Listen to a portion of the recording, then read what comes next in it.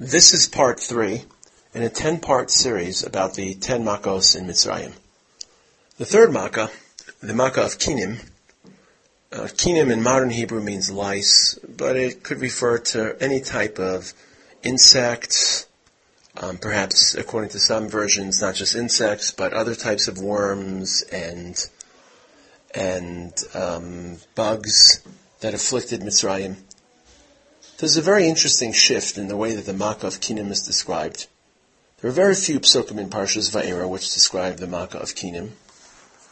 Interestingly enough, of note, there is no warning to Paro, unlike both Dam and Sfardea, so this is the first Makkah which is delivered without warning.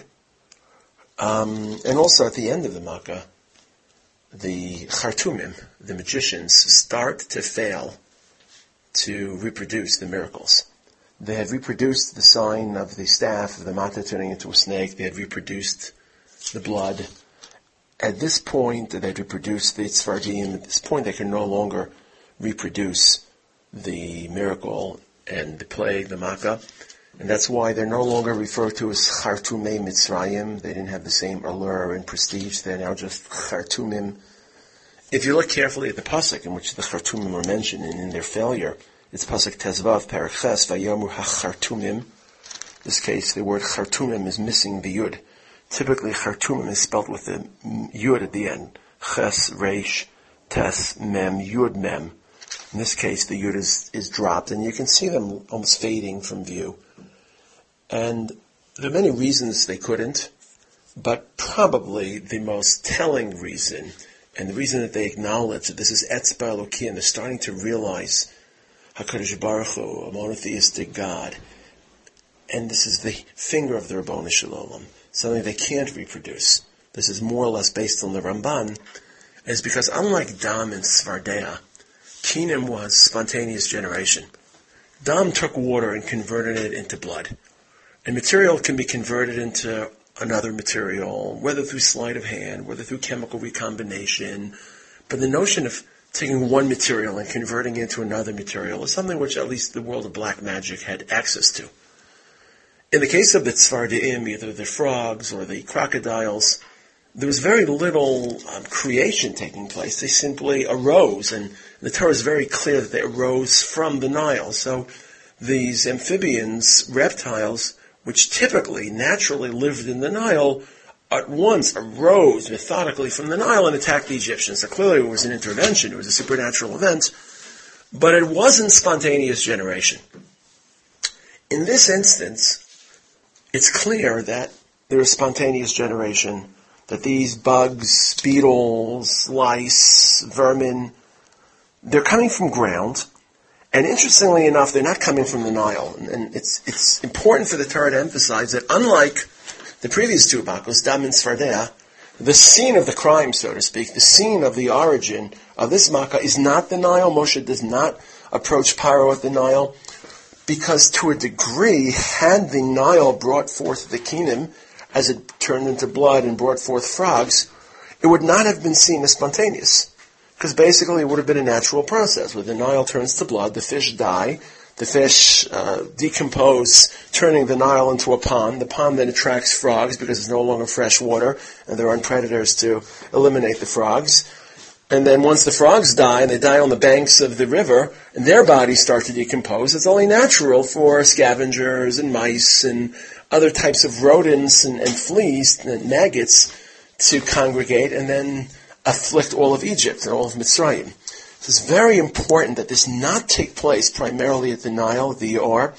That's why it's Vayaches Afar Haaretz. It's the dry earth which serves as the springboard for the Kinim.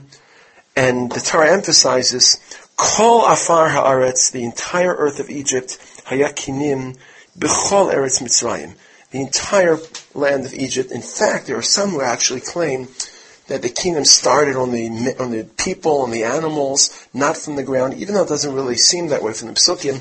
But just to reject any notion that these Kinim are part of this natural progression, once the frogs' bodies were decomposing and decaying, it attracted flies and maggots. This was something new. This was spontaneous generation. This was a a makkah, a phenomena which the Khartoum had absolutely no ability, no way of recreating or duplicating. They started to acknowledge, Etzba Elokim Hi, this is really a God that we have no ability to duplicate, to imagine, something beyond. Etzba Elokim Hi.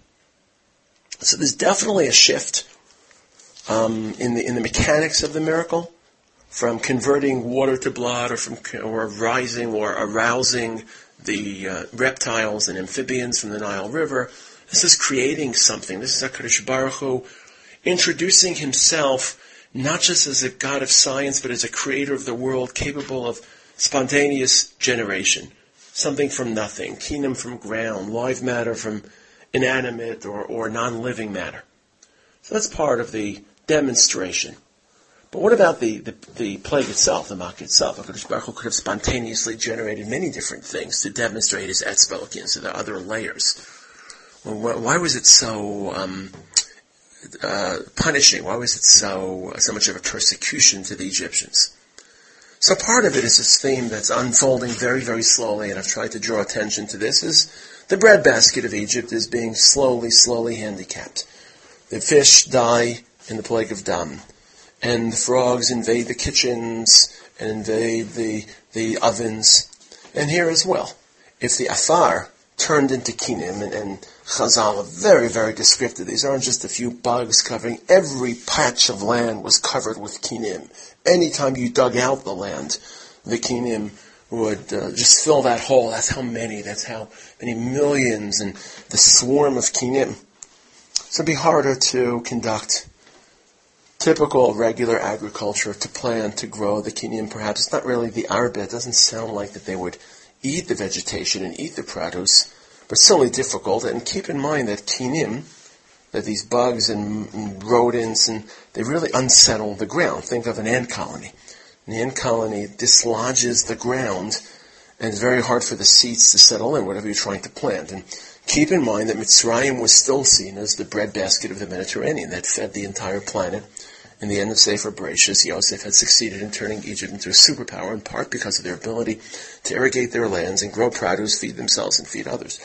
So this cultural confidence, this national confidence, was being dismantled. But more than just the agricultural sector, which was hampered by the kinim, something else. It was a different industry, a different sector, which is even more handicapped. And that's part of the lesson here, and not just the lesson, but a very new phenomena. If the entire land is filled with afar, is filled with kinim, so there's one industry that really grinds to a halt, and that's the construction industry. For two reasons. Because, number one, the ground, the afar, the dirt, the straw, that was the source of bricks. These were the source of mortar, of cement, to patch together these heavy stones used in pyramids. And if the ground was full of kinim, and anywhere you dug out ground and dirt and mud, immediately became filled and infested with teams and scores of teeming kinim. Essentially, you no longer have raw material to build with. There's a shortage of cement. And you can't construct anything. And construction has to grind to a halt. But it's not just that the raw material for construction is no longer plentiful or available, but you have nothing to build on. Building these large structures requires solid land. You can't build a pyramid in the marshlands of Florida. You need solid land to hold the weight, to bear the mass of these large buildings, of these Ari Miskinos Leparo. And if the dirt and land becomes unsettled and disturbed, as it were, not disturbed psychologically, but the land has been disturbed because there are beetles and vermin and worms and uncontrollable numbers of ants and kinim crawling through and unsettling the land becomes too brittle, too frail to bear the weight of these buildings. So all of a sudden, the entire construction industry grinds to a halt. And two things happen. First of all, there's a punishment for the Egyptians. There's Mida Keneged Mida, because the primary subjugation of the Jewish people was forcing them into labor to build. Pison and Ramses, Ari Miskinos Leparo. That was the primary torture. There's so many levels of torture, so many levels of dehumanization. But it all started, and it all was centered around forcing the Jews to be involved in construction. So they're being punished in an area that hits home, that starts to remind them these are punishments, not just to break the Egyptian paganistic view as the Nile. Again, the Nile was associated with killing the Jews, but the Nile had a larger role in Egyptian culture.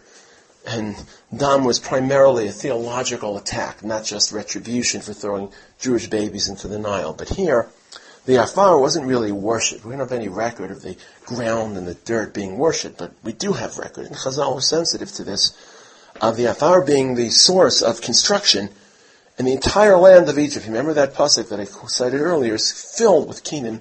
The entire Afar is filled with Kenan, and in this case, the Afar becomes not just the launching pad from which the Kenan are spontaneously generated, but the Afar becomes really the target of the Makkah. The target of the Makkah is to convert earth and dirt, the raw materials of construction, into Kenan. And wherever they dug, and there are different opinions in Chazal, was it a depth of 2 amos or 5 amos, but just imagine taking your shovel, pitching it into the ground, trying to lift up some dirt, and that hole that's created immediately becomes filled with beetles and vermin, and just simply you can't draw any raw material for construction. And it's not just a punishment for the Egyptians, that since you forced the Jews into back-breaking labor of parach in trying to construct these towers, so your Afar will be taken, you'll be deprived of the raw materials. But what ultimately happens, and this is really the first moment, this is a turning point in the Makkos, believe it or not, it's Kenan. It doesn't seem so dramatic. We'll see this a bit later. The bondage of the Jewish people starts to be released. If the construction industry grinds to a halt, then the Jews are no longer working as hard as they used to. There are no buildings to construct. There's no raw material. There's no cement in our jargon, in our vernacular. And slowly the Jews are being released from their labor. The first 2 Makkos, as it were, entailed more or less a dialogue between HaKadosh Baruch Hu and the Egyptians. A dialogue about theology, about paganism, about moral crime, about retribution. And it may not have been evident to the Jewish people that this was a redemption. Remember, Moshe and Aaron tried to pitch and sell the redemption, but they didn't listen, they didn't understand, they couldn't imagine it. Lo Shamuel Moshe mikotze ruach or me'avodah kasha in the beginning of Vayera. And slowly the Makkos are informing, and we'll see this in Arov far more dramatically, they're slowly convincing the Jewish people that HaKadosh Baruch Hu is not here solely to showcase monotheism, to denounce paganism, to avenge moral crimes, but to release the Jewish people. And this is the first moment that they aren't working as hard. We don't see it in the actual psukim, but we feel it now that the construction industry could no longer proceed. And that's really one of the thrusts of Kenan. The ground and the construction primarily became much more difficult. But there is a different drama playing out, and this is not an attack on the construction industry of Egypt and the forced labor of the Jewish people, but on the Egyptians themselves. The Torah makes it clear that it wasn't just the ground which was affected. Twice the Torah writes that Vatihi hakinam ba'adam uva behema. The kinim, in this case lice or maggots or other fleas and ticks, they afflicted man and animal as well as the dirt. And a little bit later again, it says it twice. Remember, these are very few psukim. There are 4 psukim in total describing kinim. And twice within these 4 psukim, the Torah stresses Vatiha kinam ba'adam uva behema. Both man and animal were afflicted. Now, animals normally, typically, are sweaty. Animals normally, typically, are full of maggots and lice, and they have to swing their tails, or rub themselves with their paws, or go into water, or take all sorts of tactics to remove the fleas and lice, which latch onto their bodies, to their hair, to their fur. But humans are much more hygienic. The only human beings that are sweaty, full of lice and maggots and growths, are slaves. So, by converting the Jewish people into slaves, essentially the Egyptians were converting them into lice-ridden, flea-infested, subhuman, animal-like individuals, while they luxuriated in their palaces, while they indulged in their luxuries. And there's a racial process taking place, something I'll talk about a little bit more in Arov, where there's a superior race that gets to enjoy the luxuries, and there's a slave trade, and they lead subhuman lives, and the kingdom always is a reflection of a subhuman, bare bones, non-hygienic, unhealthy regimen. It's natural to animals. It's not natural to human beings unless that human being is a slave. And by afflicting the Egyptians with kingdom, essentially HaKadosh Baruch Hu was knocking them down a peg, converting them into sweaty, smelly animals infested with kingdom. So this phrase, Vatiha kinam ba'adam uva behema, essentially demotes the Egyptians to the level, to the status of a behema. And Chazal say, interestingly enough, that the phrase Vatiha kinam ba'adam uva behema, that not only did the Egyptians have lice or kinim, but the Jews also, the difference was the Egyptian lice was aggressive, it bit them, it inconvenienced them, they felt pain, whereas the Jewish lice wasn't as aggressive or violent. But the real difference is the Jews had lice probably before this all began, because they were slaves, they could never shower, they couldn't attend to their hygiene. So essentially it wasn't just demoting the Egyptians to the level of an animal, it was demoting the Egyptians to the level of their slaves and obliterating the hygienic boundaries they sought to establish, they assumed they could maintain between master and slave, with an edge, with a sting. So now they had lice, and it was a lice that drove them crazy and afflicted their land and covered their bodies. And the Jews just suffered until, they could attend to themselves hygienically. The Makkah didn't affect the Jews. The Makkah essentially created equilibrium, parallel between Egyptian and Jew. And it was a debasement and a demotion, and it was an attempt to embarrass it and bring the Egyptians down from their pedestal. And that's part of the reason why there's no hasra, there's no warning. Whenever HaKadosh Baruch Hu wants to demonstrate a religious or theological point, there needs to be a warning, or else they won't connect the two. They won't translate it into a religious message. So there's got to be a warning. This is what you'll see, and this is what you'll be asked to identify, to translate. Keni Hashem, bezos teda Keni Hashem, Keni Hashem bekerev haaretz. Or when HaKadosh Baruch Hu was punishing the Egyptians, there needs to be a warning, because man isn't punished unless he's forewarned. But the primary thrust of Kingdom may have just been to psychologically embarrass the Egyptians. And you don't want to telecast an event that will embarrass someone, because they really won't be embarrassed. Someone's only embarrassed when it's unexpected, when your previous conventions and previous associations and assumptions are all debunked, and you realize you're not everything you thought you were. If HaKadosh Baruch Hu tells the Egyptians, tomorrow you'll have lice, and I'll show you that you're really a slave, well then they're prepared for it, and they won't feel the same psychological sting. So it has to be a bit of a surprise. It has to be something which is unexpected. So these are really the two thrusts of Kingdom. Again, I think every Makkah is affecting the breadbasket, and we'll see this in most of the Makkos. It is a gradual elimination of the Egyptian ability to feed themselves. But there are two unique aspects. Beyond just the fact that this was the first spontaneous generation, the first time HaKadosh Baruch Hu in Mitzrayim amongst the Makkos created something from nothing, ex nihilo, the Kingdom per se, filling the entire land, one was to eliminate earth, dirt, soil, as both a source of construction as well as a site of construction. Basically, no more buildings were put up during the plague of Kingdom and probably beyond.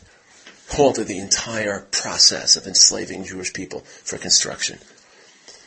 Second of all, it really does dehumanize and debase the Egyptians, as they did to the Jewish people, by turning them into smelly, animal-like, slave-like, vatiakinam ba'adam uva behema.